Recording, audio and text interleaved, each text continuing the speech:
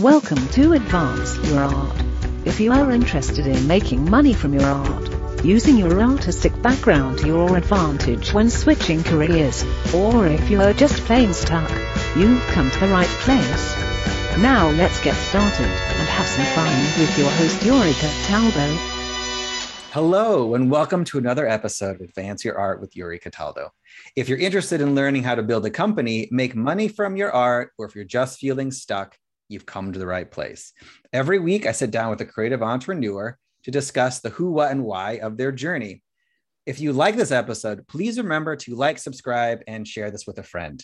Today, I'm sitting down with Patricia Ricketts, a lifelong writer who just published her debut novel, Speed of Dark.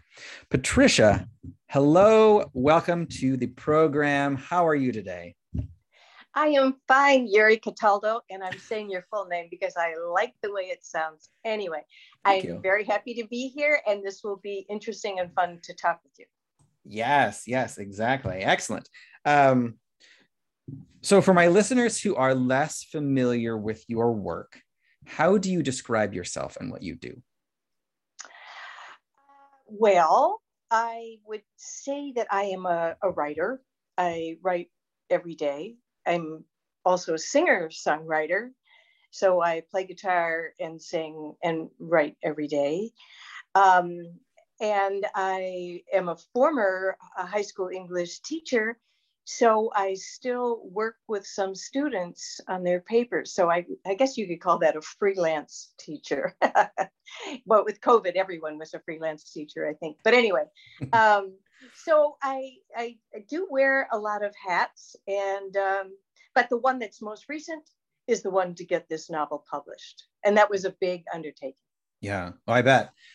Before we get into that, though, I want to backtrack a little bit. What initially got you interested in writing and the written word and storytelling? Well, my family is of origin is very good at telling stories around the dining room table. And because there were 6 of us, 5 girls within 7 years, there was lots of competition to have the best story or the funniest tale or whatever. And I took most of my life experiences and would turn them into little short stories. I mean, even in 7th grade, I was writing. I wrote kind of through high school and took creative writing courses in college at the University of Illinois in Champaign. And so I kept nurturing that. And but then I became a teacher as my formal career. But I never let go of the writing strand. That was key to me, both on a journaling level on a daily basis, which, oh my God, I hope no one ever reads those. But anyway, I wrote my first novel, actually, when my kids were little during nap time. And it took me a year to get a full draft, just the storyline, the characters, and work through all of that. So that was quite an undertaking, but that was pre-computers, and it got lost in the move. So this is I was able, after retiring, to go into this full-fledged, and actually the pandemic helped me because we were sequestered, we were isolated, and I thought, hey, let's get it done. And I did. Wonderful. Yeah. So also with your journey, I'm curious about your educational background. And so did you study writing or creative arts in a university level, or what was that process like for you? I did. I was actually an English lit major, and so I took a lot of writing courses too. My idea was that I was going to run off to New York and become an editor in one of the big 5.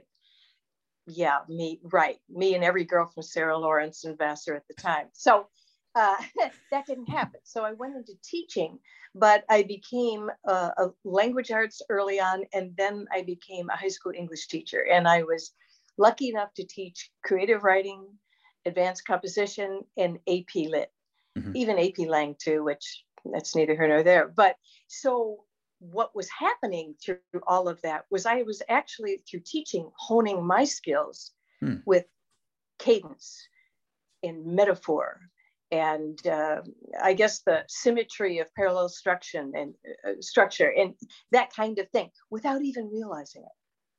Yeah. So yes, I was schooled in all of that. Okay. In more traditional sense. Sure. So then talk to me about your journey to this first novel. And so I know you've had a number of short stories published. I did. Were they a precursor to the novel? Were they a different subject? Can you just talk to me a little bit about, how you thought about short stories and then potentially how they led to this novel? Yeah. Okay. That is an interesting question. And I would tell anybody to go ahead and do this if you're interested in writing. I became a member of a writing workshop group, and we would meet once a week for 6 weeks, take a break, come back another 6 weeks and whatever. And we got to hear each other's works. We got to critique each other's works. And it was a wonderful sounding board. I suppose it was like a think tank in a sense, but for the written word. How did something come off? And, when you are like with a hoodie on looking at your own work, you hear kind of what you want to hear. So having that sounding board, and I trusted these people and they were wonderful. So I could hear, and we had these wonderful prompts every week. So it might be something like circles. It might be something like a hunting knife. And man, that just sparked my creativity. So I write them. A couple of those did find their way into the novel, but they were not germane to it, I would say. They were more just like, how you have vignettes in whether it's a screenplay or a play or a novel, there's these little sidebars, and they became those kinds of things. Mm-hmm. Interesting. Okay. So when you were your short stories too, how did you decide where to publish them? Because I see that you've been published in a number of magazines. Did you submit them without knowing which magazines would accept them? Were you more targeted in your research? I almost interrupted. Sorry. It's okay. I did a little bit of both. Okay. I did a little bit of both. There would be, because when you're in the fraternity, if you will, of a writing group, you have, if there's 10 people in your group or 7 people in your group, you've got 7 other fingers out or into the network, so to speak. And so someone would say, oh, I know that they are interested in short stories right now. And so, yes, of course, I would send those things out there. I did some, throw it over the transom, kind of just try your luck. But I think with magazines, especially the big ones, well, nowadays everything is kind of a digitized thing. But I'm competing against Joyce Carol Oates and Pat Conroy before he passed away. But you know what I'm saying? So I don't have a name. Okay. So they can't put that on but I just kept doing it. And then as I was writing and really having fun with these short stories, it dawned on me that my best bet in terms of getting the message and the story out that I wanted people to read and enjoy was the novel as format. I thought about a screenplay. I think this novel would actually work there. Mm-hmm. And that may be a down the road avenue that I will pursue. But again, I know there's a lot of people who've died on the vine out there in LA trying to get their screenplays even read. Mm-hmm. So I just decided that this seemed the most reasonable avenue of pursuit. Okay. So let's talk about Speed of Dark then. Where do your ideas come from? Okay, smoke and mirrors here. Some of my ideas, honestly, like, in cartoons, when either something goes poof and it appears or poof and it disappears, mm-hmm. like that. Some things did that. I can say that the first image that actually came to me was of a woman who had lost everything, sitting at her kitchen table, thinking about, I don't know if I can go on. So that was a very powerful image. Later on in the book, and she's a white female who's 50, there's a black male who's 55, and there's Lake Michigan, Michigami, who's 14,000 years old. Each of them is a narrator in this story, and each has lost a lot. So Michigami, I mean, to take Lake Michigan and put that magical realism spin on it kind of came to me. Mm-hmm. And I thought it just made it more interesting to me. I've read and taught Toni Morrison, who almost always uses magical realism in hers without it being cloying and going into the fantasy world. And I'm not a fantasy writer, but the idea of a kind of a magical spirit that exists in entities, kind of the Native American look at things, mm-hmm. that I could buy into. So one character just showed up when they were on a train. And she's this little Italian crone, if you will. And she, honestly, it just kind of came, and my fingers flew behind her as she was talking, which was great fun, by the way. And then she kept coming back in. And I would say, okay, you're in. Okay, you're back. It's okay. Mm-hmm. And I made it work. So there was a lot of, I guess you could say, inspiration. Mm-hmm. But the truth of it is there's a lot of craft of honing. It all takes place, except for the epilogue, on March 21st in the year Y2K. Two reasons for that.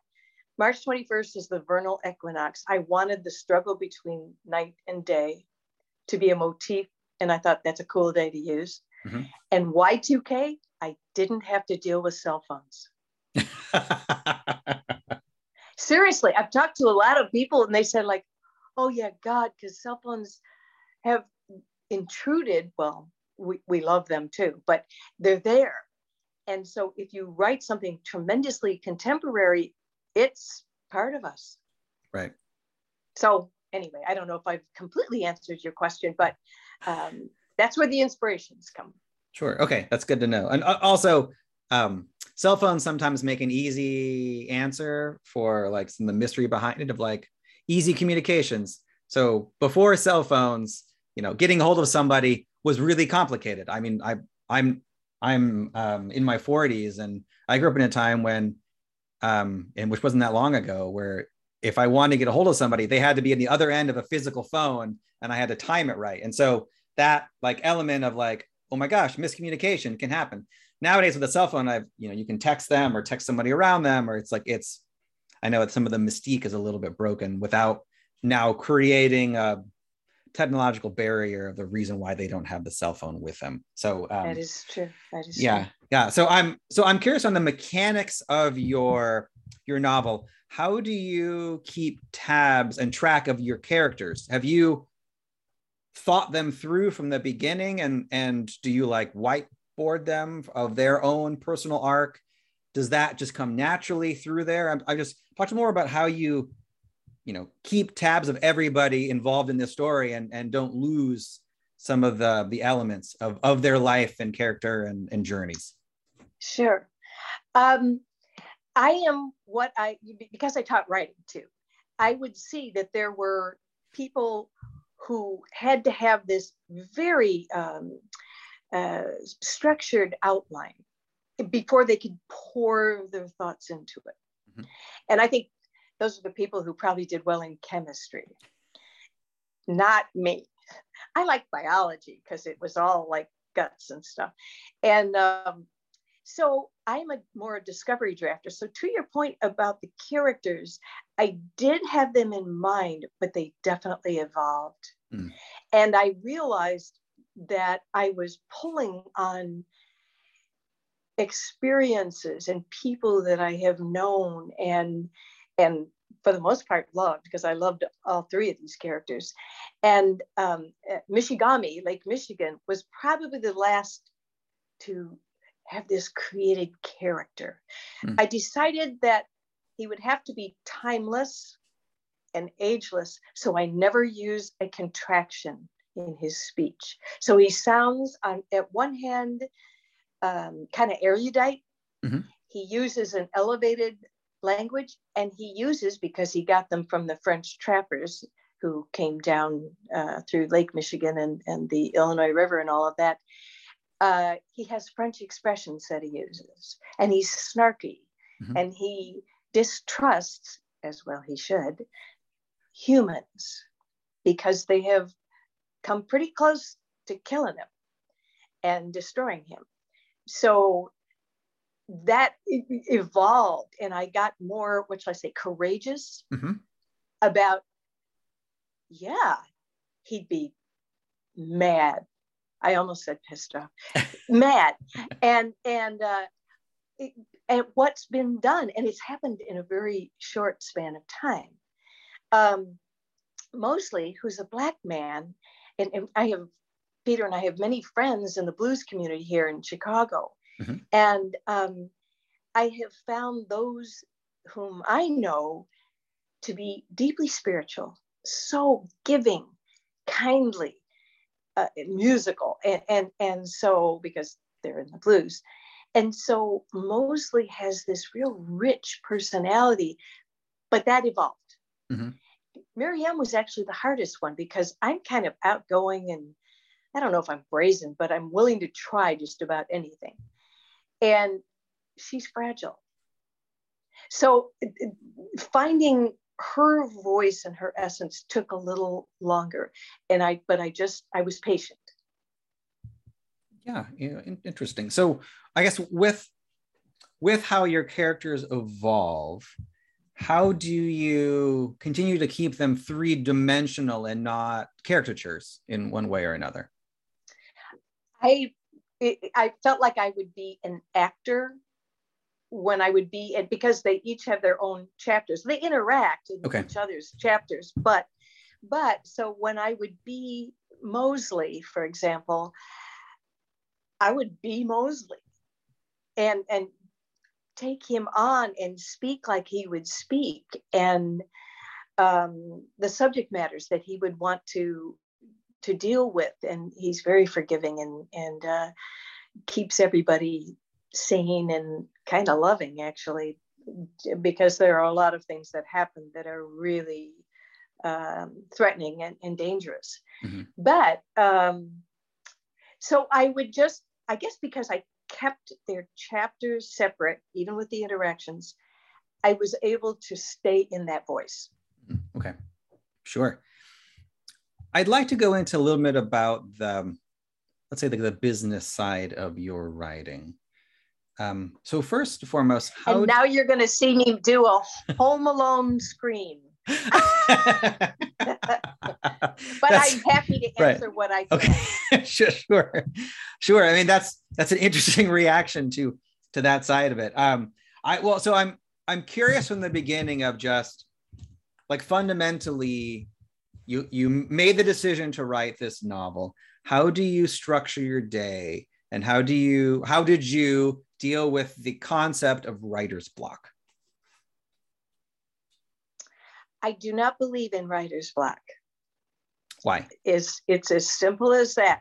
I don't know if you're familiar with Anne Lamott, who wrote Bird by Bird, which is a wonderful little book about, and one of her chapters is titled Shitty First Drafts. And I trust the fact that it's kind of like making bread. You've got to start with the dough. Even if it's not great dough, you have to start. So I would just even tell my students when, we'd be in a writing class, just keep writing. And if you get to the point you think, I haven't a clue what I'm supposed to say, write something stupid, get in the mode of whatever it is you're writing, and just keep going. Because what tends to happen, and this is for me, maybe not everybody, eventually you'll have a thread. Eventually there'll be a word that will spark something, and it's like, okay, now I'm going. And you can get back in there. But if you look at the white screen and say, I have writer's block, and you stay separate from your words, your language, you'll, I think, help to create this wall rather than, okay, I'm going to bust through, I'm just writing. Okay. I think that's the way to do it. Sure. And then, so in your own day then, did you did you set aside specific time during the day to write? Did it just come spontaneously? What was your physical writing process like? Well, I'm not as rigid as some people I know, and I've read that say F. Scott Fitzgerald wrote every day from 6 to 9, then he was done for the day, whatever. That's not me. I'm kind of like like people like walk up sideways to something. That's kind of how I do it. I know I'm going to do it, but I also know that there's not a drain, because it's an energizing thing to do, but it's hard work to write. And so I know, like, okay, I get my coffee, have some breakfast, go over, I might journal first. As a matter of fact, that's kind of my inroad into it. I start journaling, and if I'm deeply ensconced in writing a short story, or The Speed of Dark in that case, I would write all kinds of things about what might be going on inside their heads, snippets of dialogue, this and that. And then I would be, it's like the sourdough starter. I'd have it, and then I could, just get right into what I was going to write for that day. Okay. So I'm curious then about the process you thought through on getting your work out into the world. And so there are many ways to do that versus, traditional and self-publishing and different models for there. So what did you do with this model, and specifically, why did you choose to publish it, agent or non, the way you did? So talk through kind of that system, please. I will. It's quite an accomplishment to get your novel finished. All right, so there you are. It's sitting in front of you, but it's not out in the world as you suggested. So I wanted to, because I figured, like, I don't have time to receive 100 rejection letters and agents who say, sorry, but I'm all filled up right now. So I wanted to go directly. Okay. So I explored a couple of the vanity presses, but they didn't seem, I don't think they always have an ISBN number, for example. Mm-hmm. And the quality of the actual physical book is not necessarily wonderful. So I relied again back on this writing group that I've had. And one of my colleagues, she had published through She Writes Press publishing company, which is a hybrid. Mm-hmm. And I'm not even exactly positive what that means. And yet you do put money up front in order to have them format, to design the cover, to put it together as a book with the beautiful fonts, and they design even the interior of the book. And I thought, you know what? I'm going to do that. Time is of the essence for me. And I also wanted it off my plate. I didn't want to make it a full-time job to figure out how to do this. So I went with a hybrid. And I have to say it's daunting, because there's so much to learn about the editing and the formatting and getting your design, and then to get a publicist too, by the way. Even I have heard that the big five, unless you're probably someone who's selling, thousands of books, maybe even millions of books. But anyway, you pay for your own publicity, which I didn't know. Well, I found out. Mm-hmm. So you pay, for the startup of getting the book formatted, and then you get a release date, and then you purchase some of your own books, because I wanted to have, the physical copies for myself too. Mm-hmm.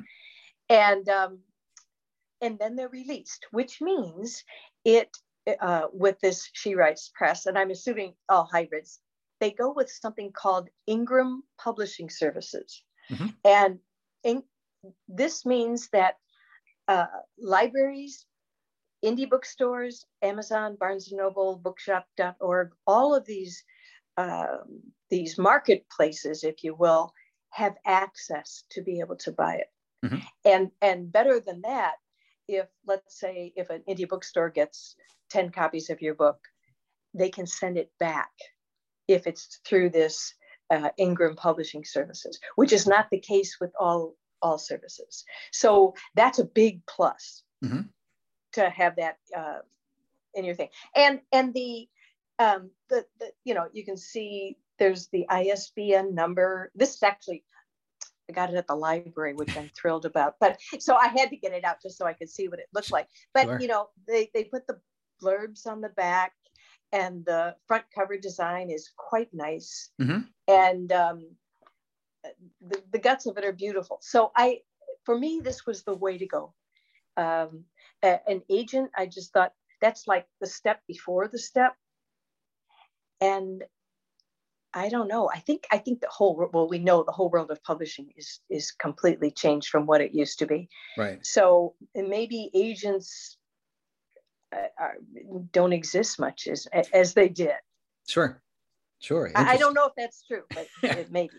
Yeah. I mean, it's what I like about this is, you knew what you wanted and then chose the method to do that. Did you write the book in its entirety first before you approached the HighBlood publisher? Oh, you did. Okay. So Yes. So once and did they help with the editing or how did you approach editing? Let me start with that one. Okay. What I did was I have many, what I'll say, literate friends who are avid readers too. And so I had a handful of them, say maybe 4, that I made a hard copy. No, I guess it was still digital at that point. But for my husband, I made a hard copy for him because he likes to sit and be able to do this. And I said, find everything. And because, you look at your own text and it looks right. You're right. Seeing it correct. It's the same way when you're in college and you're writing your papers. They look great. And then you realize like, oh my God, there, and there, or something. And so apostrophes in or out of the S, commas, too much spacing, blah, blah, blah. So I had and I also said to people, please help me if something doesn't jive. Like she said this about her experience and this, and then later on, it's like she didn't even know about it. Because that can happen too when you're working with 80,000 words plus, So I did have initial readers. And then at She Writes Press, they also do have an editing process. And the editor went through and found some things, and that was good. But mostly the editing, they would send me the completed pages, which is what they were called, I believe. And then I would go through, and they said, find anything. And I'd have to go page 37, paragraph 5, line 3, write the incorrect thing, and then below, write how I wanted it to be. And that went back and forth, I bet 5 times. Okay. So it was arduous, but I wanted it to be, good. Right, of course. You want to put out the best product you can. You got it. So from the moment you got involved with this publisher, how long did it take to the date it was actually published and available to the public? Way too long. So that's in a nutshell, that's the answer. I think I contacted them 2020 early fall, say September. Okay. And the good thing is they were very upfront about it. They said, they put us into cohorts of other people who would be publishing in that. And in the book world, there are 3 seasons, apparently. There's the fall, the spring, and the summer. Winter is, even though they kind of encroach on each other, if you know what I'm saying. So there's 3 a year. So I was told in fall 2020 that I would be a member of the spring 2022 cohort.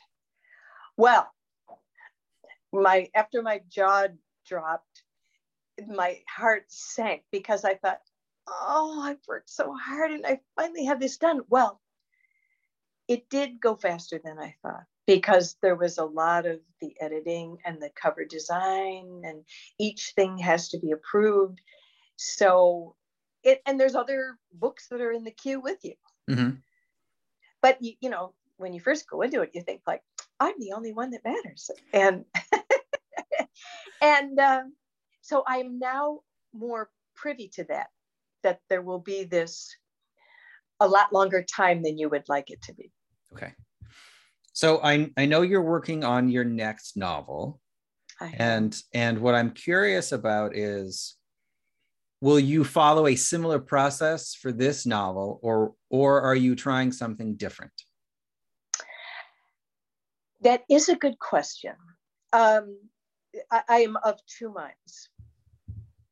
And one of the minds is to contact She Writes Press, say at the end of this summer, saying I will have this next novel finished by a year hence, say, and to get into the queue so that it won't be so dragged out. And the other is to start exploring some other avenues. But I have to say, the learning curve on this whole publishing industry is really rather steep. So to think that, well, I already know this. I know what the ropes are. I know how to do this. I will more likely than not go into the same house. The question for me will be, do I let them know I'm going to be ready? And so that's the question. But in the meantime, so I'm trying to be this writer, which is this creative side of my brain, but I'm still marketing this book, if you will. You know, I've got interviews as this one with you, Yuri, and I have book signings and book launches and other interviews and you know, and then you post things on your Facebook and Instagram. I've stayed to two. I have heard in terms of advice that it's not smart to go on every single platform because it becomes exhausting, just that alone. Better to pick the ones you're comfortable with, that you know how to do everything with and post whatever, and stick with those. So that's where I am. So I'm kind of, I'll be in a transitional mode for a little bit, both wearing both hats. And then I'm going to let this child run free in the playground, and I'm going to devote time to the gestation of this next one. On your marketing side of it and booking these, did you hire a service to help you with all of it, or is it something you're doing yourself, or how does that process like? I did hire a publicity firm, Smith Publicity. They're out of, it's near Princeton, New Jersey, but it's definitely East Coast. And I was happy with the results with them.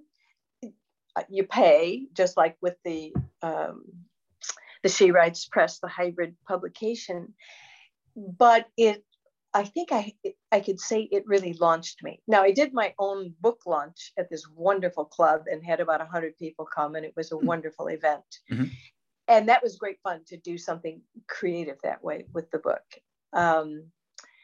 But I think going with a publicist is probably, because it's going to cost you.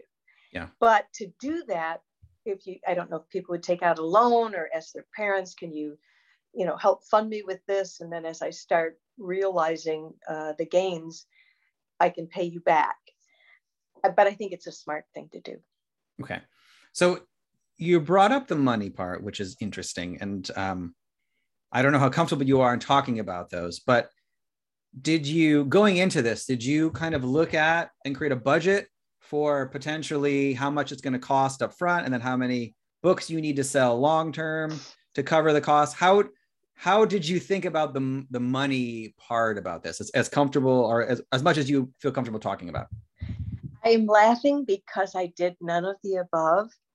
I just kind of took things as they came. Now, I wish I was more actuarial or of a financial mind, but I loved algebra, and anything past that, forget it.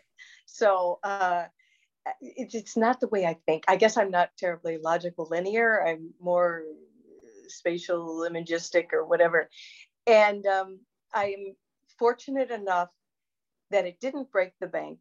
And I also have learned this, and this would be another piece of advice for someone going into publishing their first novel. Everything I have read says you probably are not going to recover the money that you spent to both have it published and to get it launched, to get the marketing thing going.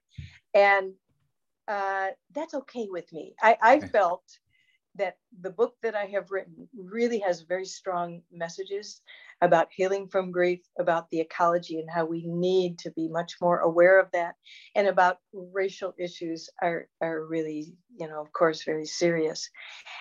That I thought, if this is my gift to anyone who reads it, I'm okay with that. I mean, I didn't want to be like taken to the cleaners, but I also knew that if it cost me, that was going to be okay. Okay. Excellent. So with everything that you have done and experienced so far, what would you say has been the best advice that you ever received? Well, that came from my mother. And it applies to a lot of things. And she wouldn't like look at us and shake the finger, kind of give the advice. She would just, after having, whether it was something joyous or whether it was something that was sad, she would say, on to the next adventure. And I have folded that into me. And now, truthfully, sometimes if terrible things are happening, I'm like, I tear my hair out like anybody else would. But I kind of default to that. On to the next adventure, because things change. Yeah. Well, wonderful. Well, Patricia, thank you so much for taking the time to chat with me today. I really appreciate it. If the listeners would like to buy your book or follow you online and see what else you're up to, where are the best places they can go to do all of that?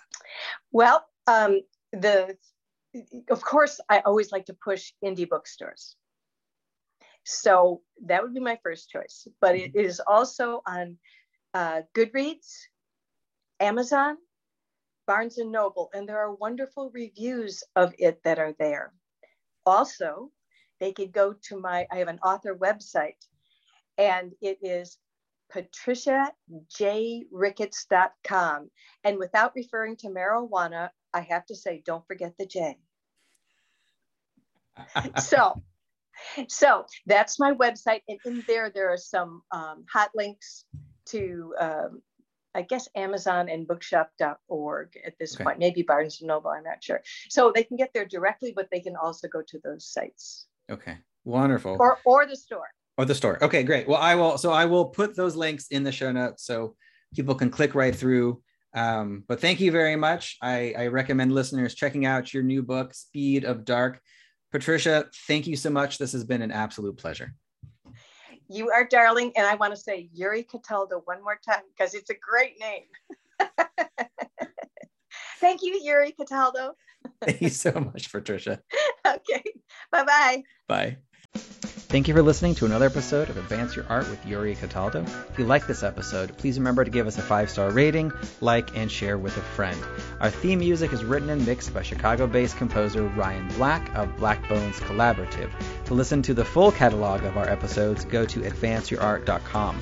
To see what I'm working on or book a time with me or buy a copy of my book, Be Left Behind, go to yuricataldo.com.